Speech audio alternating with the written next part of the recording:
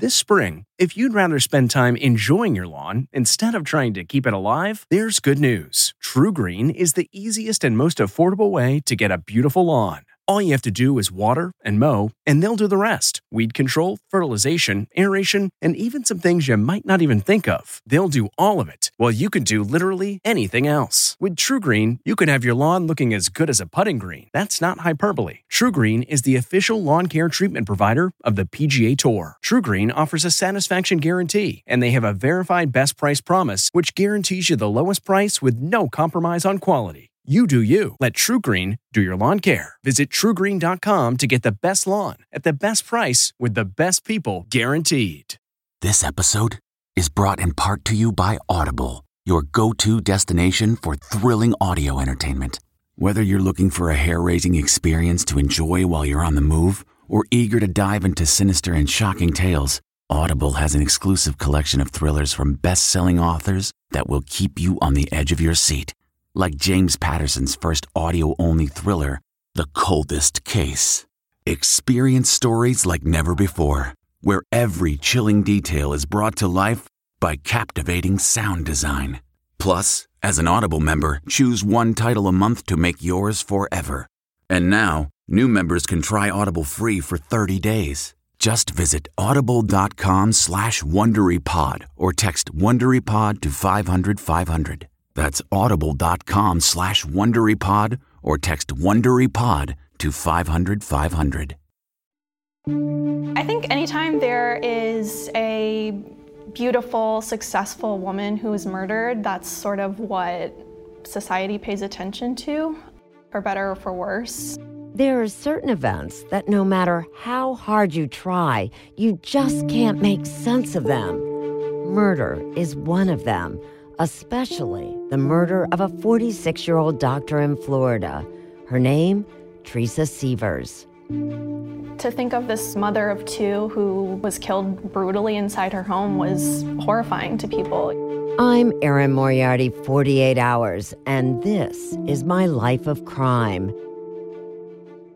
Some of the details you're about to hear are so bizarre, so ludicrous, you begin to wonder if Dr. Teresa Sievers' murder was just dreamed up by some Hollywood screenwriter.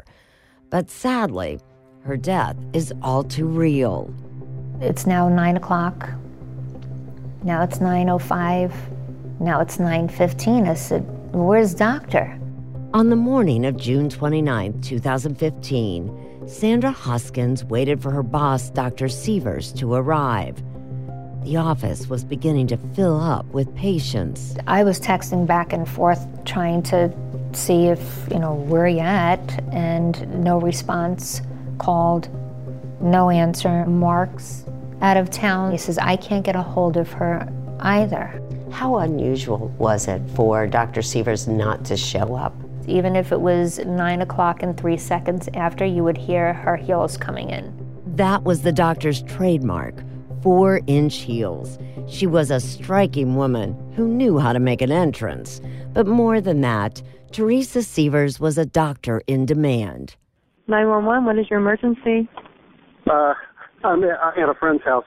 A friend went to the house looking for Dr. Sievers and then called 911. He's out of town, and she's dead on the floor. And there's a hammer at the side, and she's bashed in the back of the head.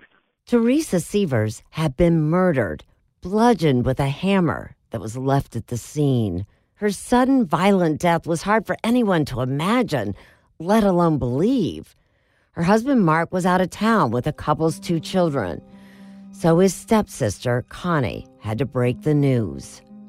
How did he react to the death of his wife? He couldn't speak. He's not the kind of guy that's been overly emotional on the outside, but he couldn't speak. I asked him what happened to Teresa. And what did he say? No idea.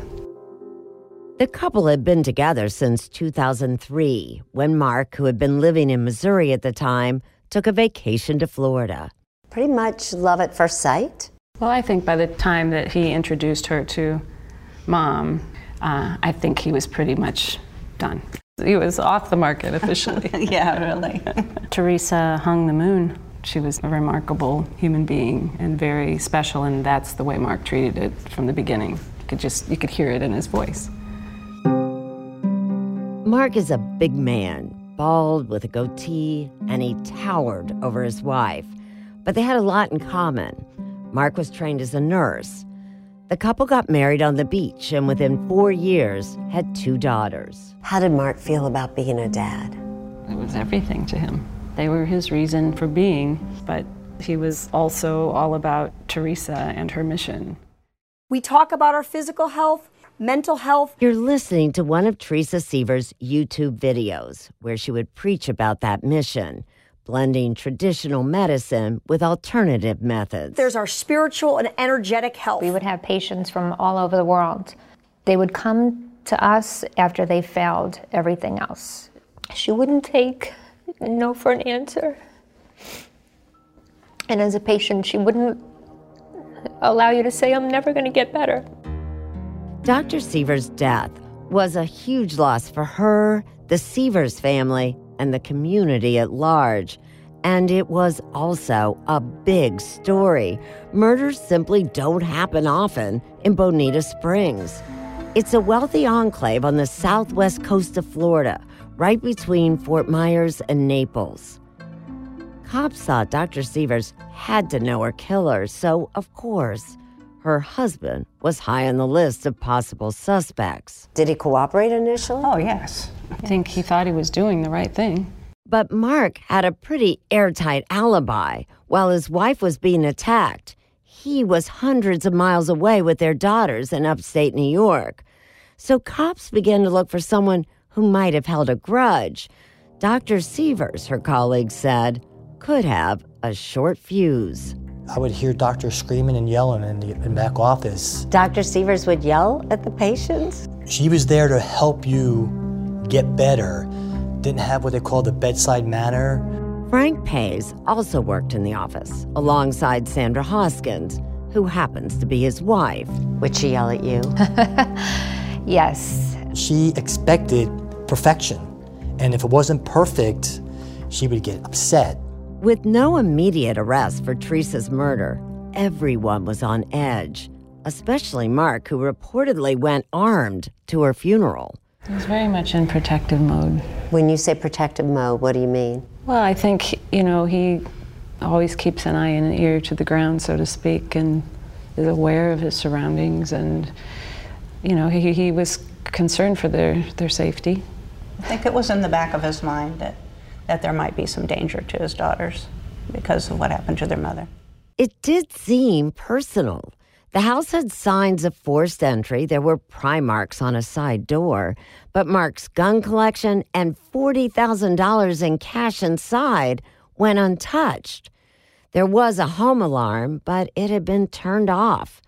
According to a local reporter at the time, Jessica Lipscomb, all kinds of rumors were swirling around. I think the theory that I heard was that maybe it was a patient. Obviously, they were interviewing all of her friends and family members, so it was pretty much like a wide open field of suspects at that point. Including employees of the doctor. When cops talked to Teresa Sievers' sister, she pointed her finger at Sandra. You may not like your boss, but you don't badmouth them to patients that are coming in the doors, like Dr. Sievers. She's talking about Sandra Hoskins, Dr. Sievers' medical assistant. Now I know why I was not received very well at her memorial. Why would anyone think that you did this? That is shocking to me. A lot of the patients did know the way she treated me. In fact, Sandra admitted to me that she had planned to resign the very Monday Dr. Sievers was found dead.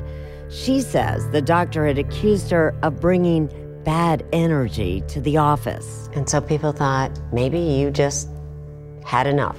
Yeah. But Sandra was cleared of any suspicion when cops got a very strange but credible tip. A tip that took the investigation 1,100 miles away to the state of Missouri. Sound the gifting panic alarm. We've all been there. You need to find the perfect gift. You have absolutely zero ideas and you don't know where to start. Relax. Now you can use gift mode on Etsy. Gift mode takes the stress out of gifting so you can find the perfect item for anyone and any occasion. Just answer a few short questions about who you're shopping for and what they like, and gift mode gives you curated gift ideas based on hundreds of personas. Imagine pages of artisan espresso mugs for the coffee connoisseur in your life. Or for the pickleballer, customized paddle covers in every shade imaginable. Etsy's got you covered. Need to find the perfect gift? Don't panic. Try gift mode on Etsy now. So we showed up to a press conference, I believe that August, and the sheriff gets up there and tells us simply the name of the first suspect, Jimmy Rogers, and he says he's from Missouri and he's been booked for the murder of Teresa Sievers. Never heard of him. So I thought, oh, well, who is he? And what's he got to do with this? None of the local reporters, including Jessica Lipscomb, had ever heard the name Jimmy Rogers. And then about an hour later, he calls us in again and says, we've now picked up a second suspect, Curtis Wayne Wright, also from Missouri. It was so shocking. Shocking doesn't quite fully describe it. Why and how did two guys from Missouri get involved in the murder of Teresa Sievers? So I went back to Mark Sievers' family. Well, none of them had heard of Jimmy Rogers. But they did know Curtis Wayne Wright, and here's where the story gets a little strange. Wright bears an unmistakable and uncanny resemblance to Teresa Sievers' husband, Mark. At least in pictures, they look like twins. And that's when I started to believe, that definitely there is not something right with Curtis Wayne Wright. He was Mark's very good friends. From ages and ages. So I didn't believe it. I didn't. The folks who worked in Teresa's office, Sandra Hoskins and her husband Frank, also knew Curtis Wayne Wright. It turns out he was a computer tech who came regularly to the office, where he was known simply as Wayne. How would you describe Wayne? He was geeky. All he wanted to do was get the computers up and running, focused. But to me, he just seemed like a very geeky creepster. Did he make you nervous? A little bit. I can't explain it. It's just a woman's intuition. Actually, Sandra's discomfort isn't such a mystery.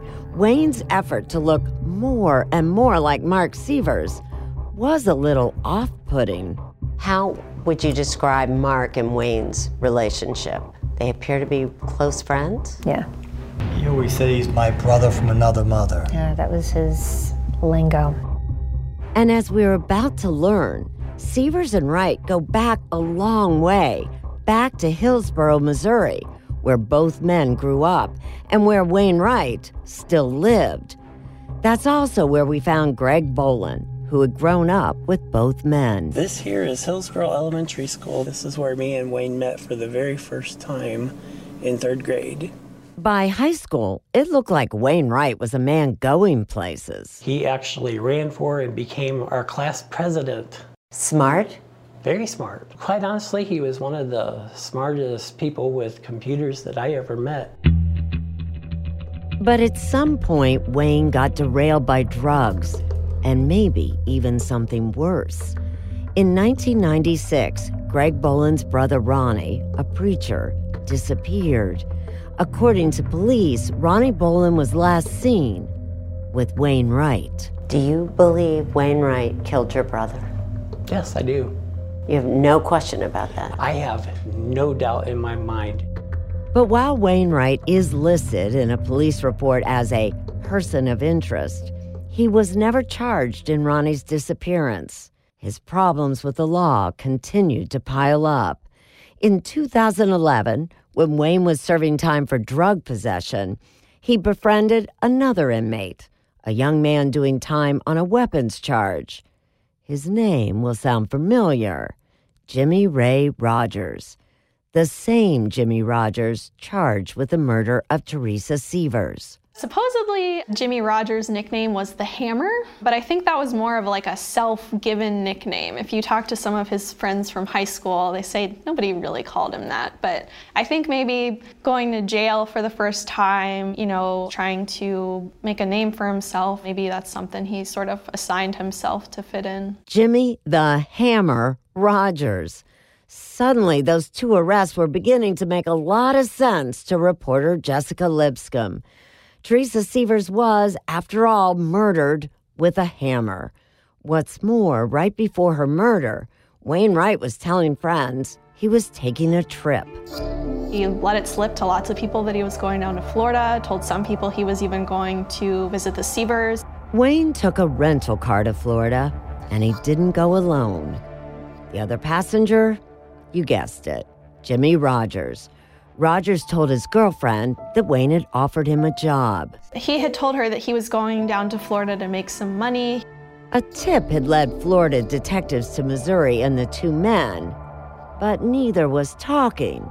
But then they didn't have to, because as it turns out, they had left a very clear digital trail on the rental car GPS. The trail begins on June 27, 2015. Just 2 days before Teresa Sievers was found dead, her address was put in the GPS.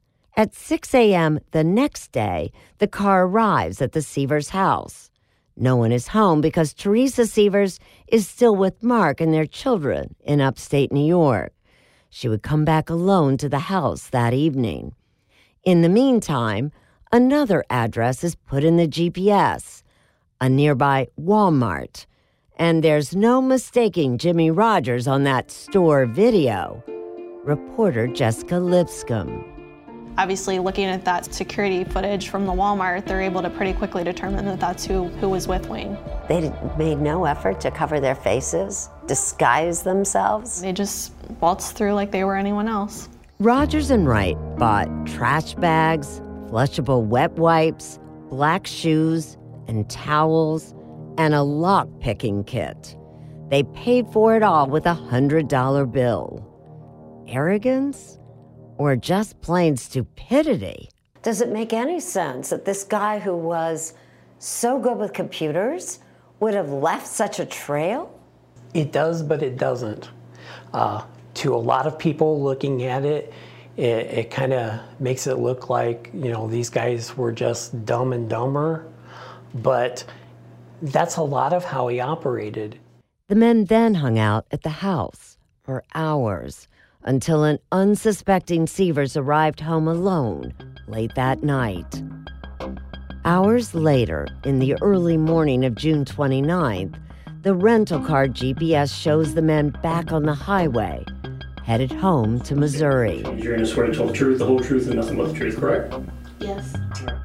Jimmy Rogers' girlfriend, Taylor Showmaker, later filled in holes for investigators. She told them that when Jimmy got home from Florida, he took her on a ride along Route 47 in rural Missouri and asked her to throw out evidence. He said throw this in the river, and it took me a minute to click in. And then I threw the gloves out, and I waited a minute, and then I threw out the jumpsuit. Did you ask why, or you just did it? No, I just did it. I was scared. Okay. Showmaker says Rogers eventually told her what happened. And he told me about using a hammer on her. Okay, and he said that he killed Teresa Sievers, Mark's wife, yes, with a hammer. Yes. So now cops are pretty sure they knew who killed Teresa Sievers, but they weren't sure why. The answer came during that interview with the girlfriend of Jimmy Rogers. And then asked him how he was going to make money, and it was murdering Mark's wife. He said that Mark hired Wayne. Yes, and Wayne hired him. Mark didn't know anything about Jimmy being hired. Where's the money supposed to come from? Insurance from her death. Okay, and did he ever get paid? No. There were no longer 2 suspects. There were now 3. Again, reporter Jessica Lipscomb. Did everyone then say, oh my gosh, Mark had to be involved? Definitely. I mean, there was really no putting Wayne in Florida in Bonita Springs inside their house without Mark knowing about it. Did it occur to either one of you that Mark might be involved? No. Mark's family, however, refused to believe it. Not even a thought in the back of your mind? No, absolutely not. And they continued to believe in Mark's innocence, even when 8 months after Teresa's murder, Wayne Wright suddenly agreed to take a deal. And he turned on Jimmy Rogers and his look-alike best friend, Mark Sievers. Mr. Wright, why are you pleading guilty today to second-degree murder? I'm pleading guilty because of my role in the planning and participating of the murders of Teresa Sievers. Wright said that the murder was all Mark's idea. Mark, did you hire Wayne Wright to kill your wife? Mark Sievers, who was hundreds of miles away when his wife was killed, was charged with her murder. Did you hire anyone to kill your wife? It seemed to make sense. The Sievers marriage had been more troubled than anyone knew. And police found 5 insurance policies on Teresa, worth more than $4 million. But Mark's stepsister Connie doesn't believe it. She says her brother would never risk losing his children. It had to be Wayne alone. Why would Wayne kill Teresa? Because he's a sick man. Do you think Wayne was jealous of Mark? I think it's possible. Whether he's jealous of Mark or wanted to be Mark, I don't have any clue. The comfort of your favorite seat is now your comfy car-selling command center, thanks to Carvana. It doesn't get any better than this. Your favorite seat's the best spot in the house. Make it even better by entering your license plate or VIN and getting a real offer in minutes. There really is no place like home. And speaking of home, Carvana will pick up your car from yours after you finalize your offer. Visit Carvana.com or download the app and sell your car from your comfy place. Wayne Wright even shaved off his own hair when Mark went bald. The two men had almost morphed into each other. So Connie Reese began to wonder if Wright so envied his best friend's life, he decided to destroy it. The state, though, has a much simpler explanation. This case was about the perfect marriage, the perfect friendship, the perfect alibi, the perfect murder. The perfect murder for hire. In the fall of 2019, Assistant State Attorney Hamid Hunter first tried Jimmy Rogers for murder. Mr. Wright hit her with the hammer. He hit her again. Mr. Rogers came out of nowhere. Mr. Rogers engages with his hammer, and he starts hitting her. Jimmy Rogers was convicted and sentenced to life in prison.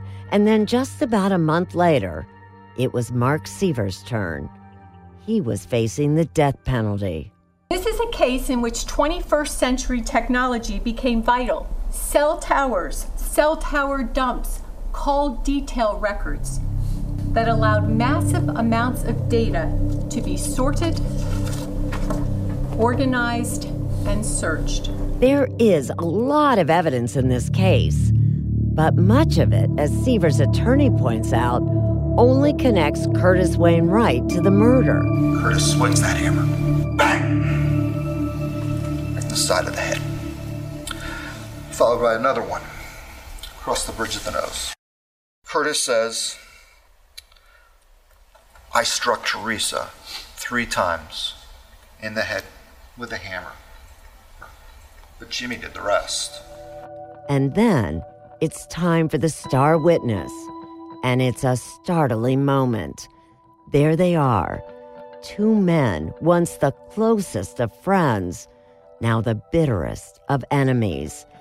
In their face-off, they still look like twins, except Sievers is there in a gray suit. Wright on the stand in his orange prison jumpsuit. Mr. Wright, who killed Dr. Teresa Sievers? Jimmy Rogers and I physically did it, but Mark Sievers was also involved in the planning. Why did you do it? I was asked to do it. By whom? Mr. Sievers. Wright says that Sievers feared his wife would leave him, taking their 2 daughters. The only option that he had was for her to die. And he said that he needed to have her killed. Is that true? Did Mark Sievers hire his best friend to kill his wife?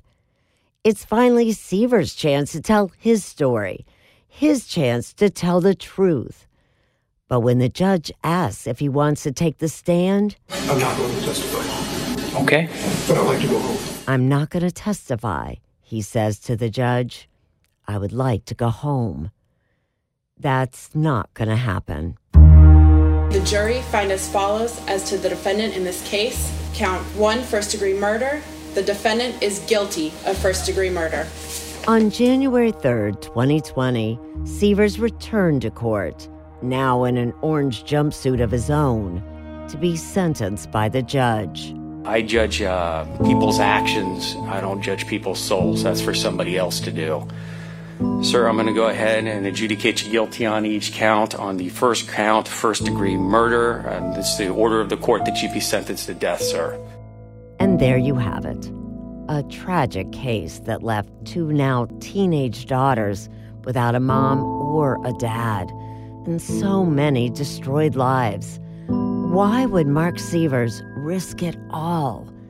There are so many holes in this story, holes that even a skilled screenwriter might have trouble filling. I'm Erin Moriarty, 48 Hours, and that's my life of crime. A special thanks to the 48 Hours team, as well as my producers Sam Egan, Alan Pang, and CBS Audio. Subscribe on Spotify or wherever you get your podcasts, and follow us on Twitter and Facebook at CBS Life of Crime. We'll see you next time. If you're listening to this podcast, then chances are good you are a fan of The Strange, Dark, and Mysterious. And if that's the case, then I've got some good news. We just launched a brand new Strange, Dark, and Mysterious podcast called Mr. Ballen's Medical Mysteries. And as the name suggests, it's a show about medical mysteries, a genre that many fans have been asking us to dive into for years, and we finally decided to take the plunge, and the show is awesome. In this free weekly show, we explore bizarre, unheard-of diseases, strange medical mishaps, unexplainable deaths, and everything in between.